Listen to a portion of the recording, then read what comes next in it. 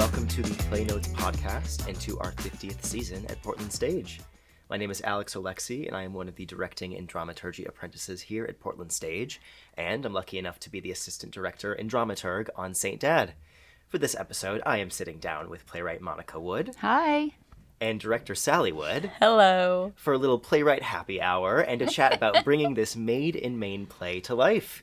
Let's get into it. Okay, let's do it. Alrighty, to start things off, Monica, what inspired you to tell the story of St. Dad right now? Well, I didn't tell it right now. I've been working on it for several years, off and on. In fact, I started it. I was so shocked to see this because I keep a journal. I've kept a journal since I was 17 years old. And I looked back, and I actually started this play before I wrote The Half-Light. Really? I was really surprised to know that. So, yeah, but then there was a big drought. I wrote that, and I actually wrote another book. And then I came back to it about a year and a half ago and didn't know where to go with it. But Portland Stage is kind of my artistic home. So I knocked on the usual doors and wound up with the literary manager, Todd Bryant Backus, who is a really good dramaturg. And he read the script for me. All I had was Act 1. And it went nowhere after that. It was basically a setup. I got these people up in a tree, and then I didn't know how to get them down. So we talked about it a lot, and over really a few months' time, I would say. And then I just kind of took another crack at it, and this is what it is now. That's before Sally got her mitts on it. I love that. So this is y'all's third collaboration together, your third collaboration at Portland Stage. Sally, you've directed a lot of work here. What is it about Portland Stage that's bringing you back to this theater community? It's just such a great place to be, and especially with new work, because with the little festival as often being, the jumping off point for plays, it's remarkable to see where they begin and where they go after that. And I always feel like we're kind of like in the middle of the process, and we will have this production, but then based off of this production, who knows how it will morph and what it will turn into. Anita, I think, has always loved new work, and especially locally sourced. Can I call you a locally sourced Sally? Like I'm a turnip. She's like a turnip. That's how I often think of Monica. Is my favorite turnip.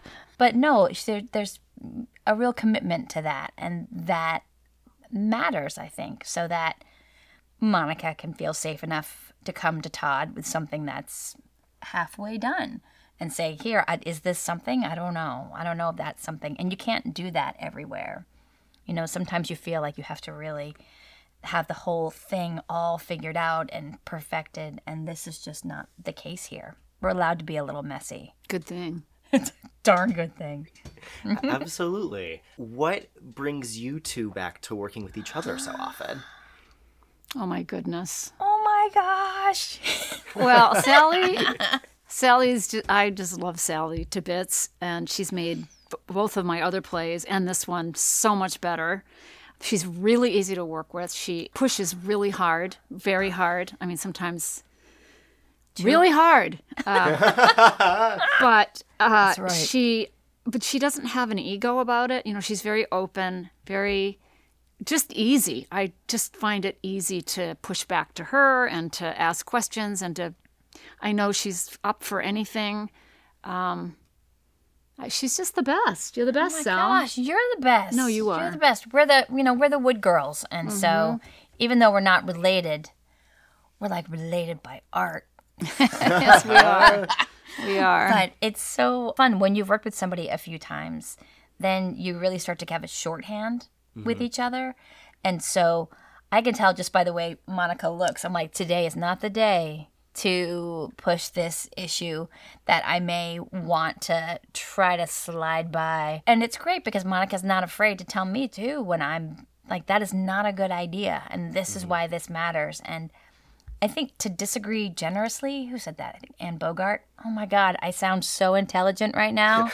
Everyone needs to take a moment in this podcast. Nice. I like that. But it's, it's all about if you can disagree generously and just realize that everybody has the same desire, which is we want to tell this really great story. What's the way that we do that? There's actually been a couple times where I haven't been right, which is really unnerving.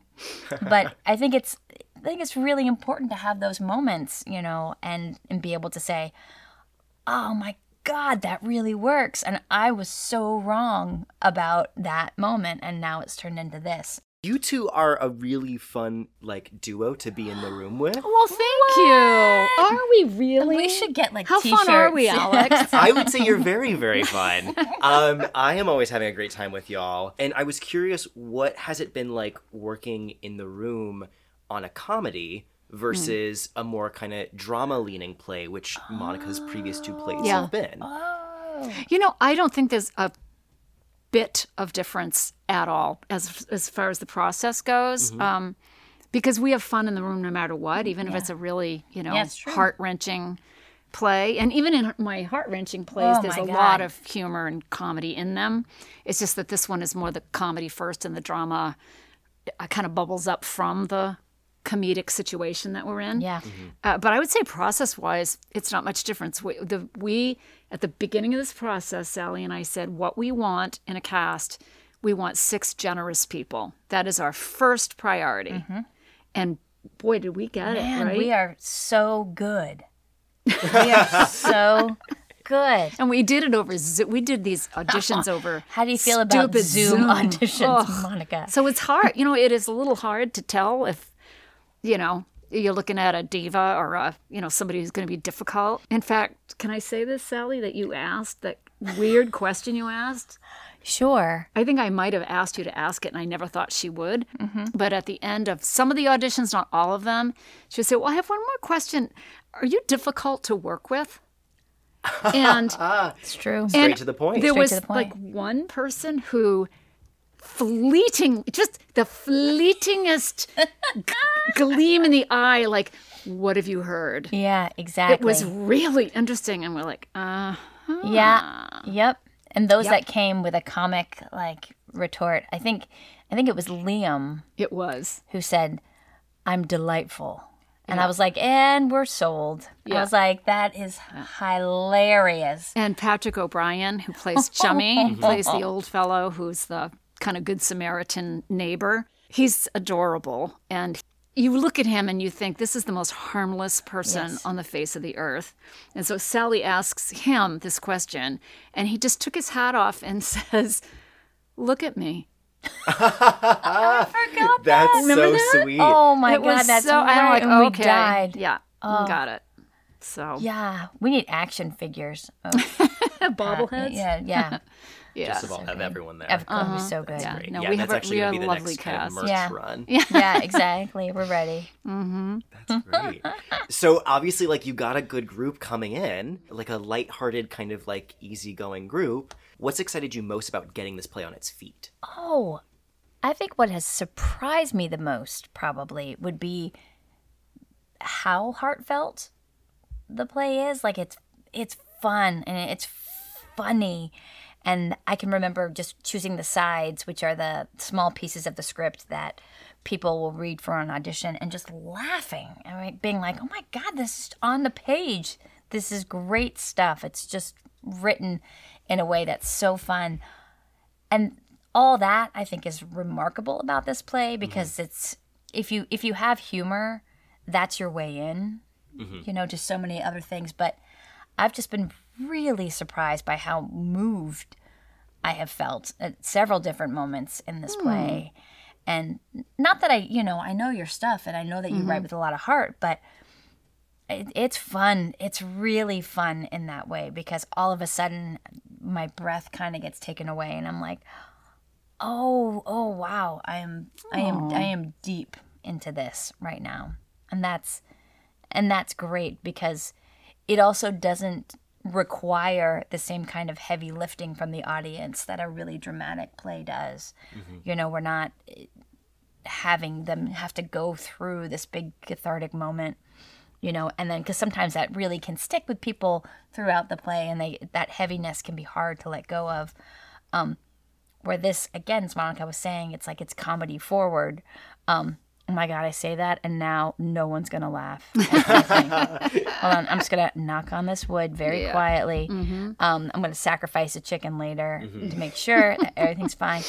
But yeah, so I think that's been a really interesting part. And already, you said this. What did you say? That your characters are body snatched already? Yeah. Well, there's something really, from a writer's point of view, there's something really difficult, but also so poignant at the point when I realized the characters have completely moved out of my head and they now live in the bodies of these people I didn't even know, except for Moira, of course. But, a few weeks ago, I had never heard of any of these people. Yeah. And now they own these characters forever. It's that, they say so-and-so created the character of such and such. And it really is true. They create the character. I create them to a certain extent, but boy, they don't really arrive until the actors get a hold of them. Yeah. And they teach me every day things that I didn't know about the characters I wrote. And that's very exciting too. Yeah. I love this kind of idea of like comedy forward. But the play also deals with like some really tough subjects, right? Especially when thinking about kind of the gentrification of Maine. And I was curious about how long have both of you lived in Maine? Remind me. Oh, all my life. All your life? I've been here since I was 3 years old, so 2007. Absolutely great. Don't laugh that hard, Alex. That was really funny. Oh my God. Sorry. Oh my God. Let me retract that. Ha ha ha. A polite Yeah, giggle. no, 2007 since I've been here year round. Gotcha. Well, the play is a lot about how, your home can change over time, whether you like it or not. And I was curious, how have you both witnessed changes in Maine while you've lived here for, nearly 2 decades or your entire life? This has been 2 decades. Nearly 2 decades. Decade and a half. Wow. That's a long time. Well, at this point, I have 2 hometowns. One is Mexico, Maine, which is where I was born and raised and lived till I was, a young adult. And then Portland, which is where I moved to from there. So, my original hometown is, it's a mill town. And when I was a child, it was Rumford in Mexico had the highest per capita income in the state of Maine. They did? Yes, because the manufacturing jobs there, the paper-making jobs were very well paid. I'm talking the 60s here. And then in Portland, I've been here since 1977. And when we moved here, my husband and I, it was a gritty waterfront town with, the whole Old Port was warehouses and rats. Honestly, it really was. The hill, Munjoy Hill, which is now good luck getting anywhere that you can afford up there. Never. We lived in an apartment that this is where you went to find affordable places. It was all like, it was still, Italian, Irish neighborhood, some African American, Jewish, it was kind of all still the immigrant vibe there. And young people who came to Portland then lived on Munjoy Hill. Our apartment was $168 a month. I'm so sorry to tell you this, Alex. My good Lord. Yeah. And I just saw listed the apartment building right next door to the building we were in, just listed a condo in that building for $3.45 million. So to say I have witnessed a lot of change in this town is a gross understatement. And part of it makes me very angry because people I know whose kids grew up here can't live here. And I think that should be the bar for a thriving city is if you grow up there, you can afford to live there. I don't think that's too much to ask of society, but that is simply not the case here. And we're not the only ones, obviously. It's going on all over America. It's about, the super rich and then everybody else. And this is what's happening. And Alex, your generation is getting the biggest brunt of it right now. Yeah, so it's something that's on my mind a lot, that I think about a lot. And it's not surprising that it kind of crept into this play. But that I didn't, I never start with a theme. Like, I think I'm going to write a play about gentrification. It's never like that. I just write about characters in trouble. Yeah. And that's how this started. Yeah. I think that's great, but I think counterpoint to that, it is like, oh yes, this should be a place where your kids should be able to live. Yes. But I also love the fact that in our own individual stories, when it comes time for us to sell, what are our priorities? Are they community? You know what I mean? I'm going to sell to the people who I feel like will honor the space and, you know, do all the thing. Or do we sell to the highest bidder? And I think when we get really quiet about that, sometimes the answer isn't so great. No. You know, and I love that about this argument and this play is that it feels like that really hard question is there. Sally, did you want to say anything about what you've seen kind of in the changes of Maine? Well, I haven't seen nearly as much as Monica has seen. How long have you been in the same house, you were saying? 45 years. I think that is awesome. Wow, yeah. We've been in our place, I think, for 6 years, probably 8. But in that time, I think our housing value has doubled. I'm sure it has. You know, and during the big boom of like, you know, everything, the prices were going up. I told my husband, I was like, we have to sell. Like, there's so much money to be made. Like, let's do it.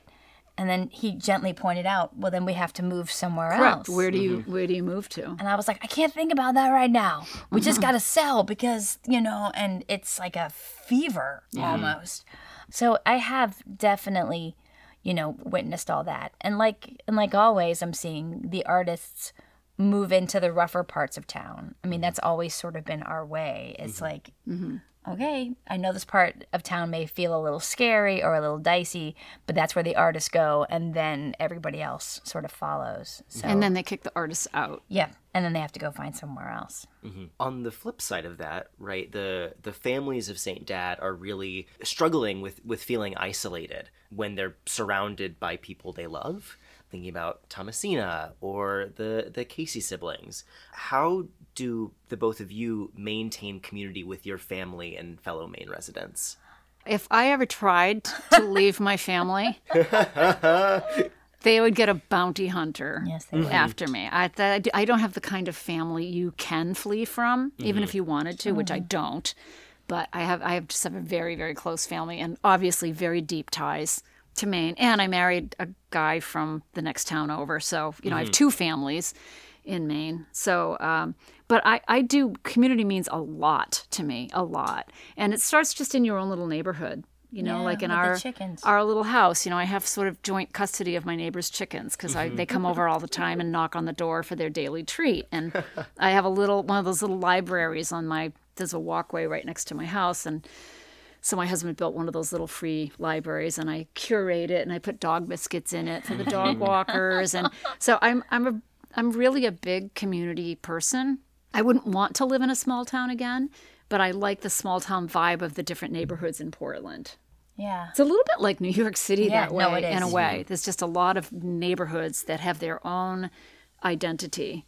I live in Nason's Corner, and it definitely has sort of a young family vibe right now. We have babies falling out of trees right now in our neighborhood. We have so many babies. In fact, last winter, everybody on the street had RSVP or whatever that, you know, that thing you get in daycare, that respiratory thing.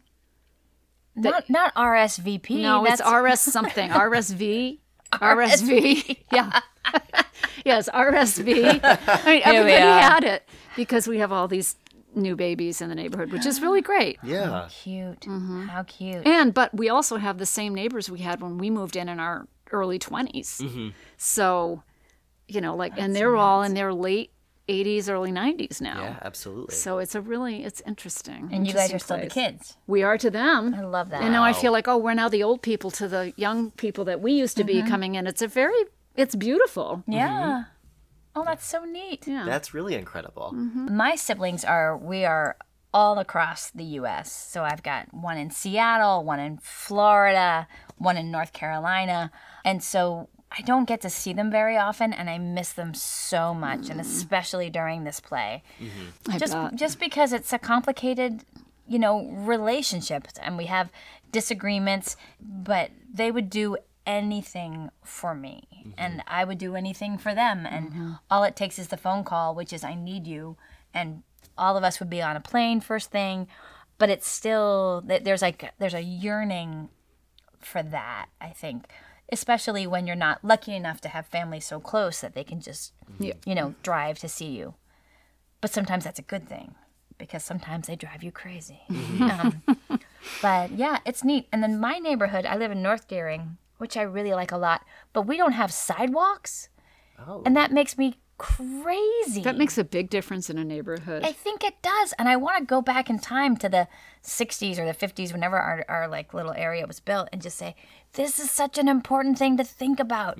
Front porches and sidewalks. Like, these are the things that force us out of our own houses. And even with that, it's like, I do know a bunch of my neighbors, which is great. And that's a really weird. I've always been a renter. Like, I've been such a nomad, like very different from Monica. Like, I have been, if it doesn't fit in my Subaru, it doesn't exist. Even when I had my kids, I was like, you guys fit in the car, but that's Good thing. Yeah, it's when I got a couch that I burst into tears because I was like, it doesn't fit. And I was like, okay, we need a different level of stuff. But yeah. So I think that is really wild. And I remember during the pandemic wanting to write the names of everybody that lived in my house, like in chalk outside. And I wanted everybody on the street to do that so we would all know who was living in what houses and who. Because it can be hard sometimes to know, you know, who's there. Well, thank you both for sharing that. I want to wrap it up with like one final question. I mean, it's a classic that you hear in all of these kinds of interviews, but what are you both the most excited for audiences to see? Well, I don't want to say because it'll give something away. I'm definitely anxious for them to see that. Yeah, me too. But mostly, honestly, I can't wait to be in the audience with everybody laughing their asses off about something. And it is going to happen way more than once. It's going to happen a lot. Knock on wood. People are going to laugh. I'm knocking on you, they Monica. Will. I'll knock on I'm you. knocking on you. Yeah. I'm knocking on you. That's what I look forward to. Yeah, I think so. I think it's that, well, you're just talking about like community, and nothing is more communal than, I think, a theater experience, you know, because all of our phones are off and we're stuck in this space together, and hopefully we don't have to be masked except for sometimes. But it's that thing that, you know, somebody will have like a great big belly laugh and that'll just start, you know, throughout. And what's so cool about that is the artists on stage feel that, and then they respond to that. And it really is this wonderful kind of transactional, in a good way, experience. And we have so many experiences now that are solo and isolated and siloed, that the idea of coming together with 285 people, you know, and just that this experience only belongs to the people that showed up that evening. And that's the beauty of theater, but that's, for a show like this, I think it's, wow, I can't wait. Thank you both for sitting down and chatting with me today. Very excited for audiences to start seeing the show. Tickets for St. Dad are on sale now, so contact our box office by calling 207-774-0465, or you can buy them directly through our website. St. Dad, directed by Sally Wood and written by Monica Wood, runs from October 25th to November 19th. And if you like this podcast, please subscribe to the show on wherever you get your podcasts and tell your friends all about it. We would love to have some more listeners. Thanks for joining us for this interview with Monica and Sally, and we hope we'll see you at the show.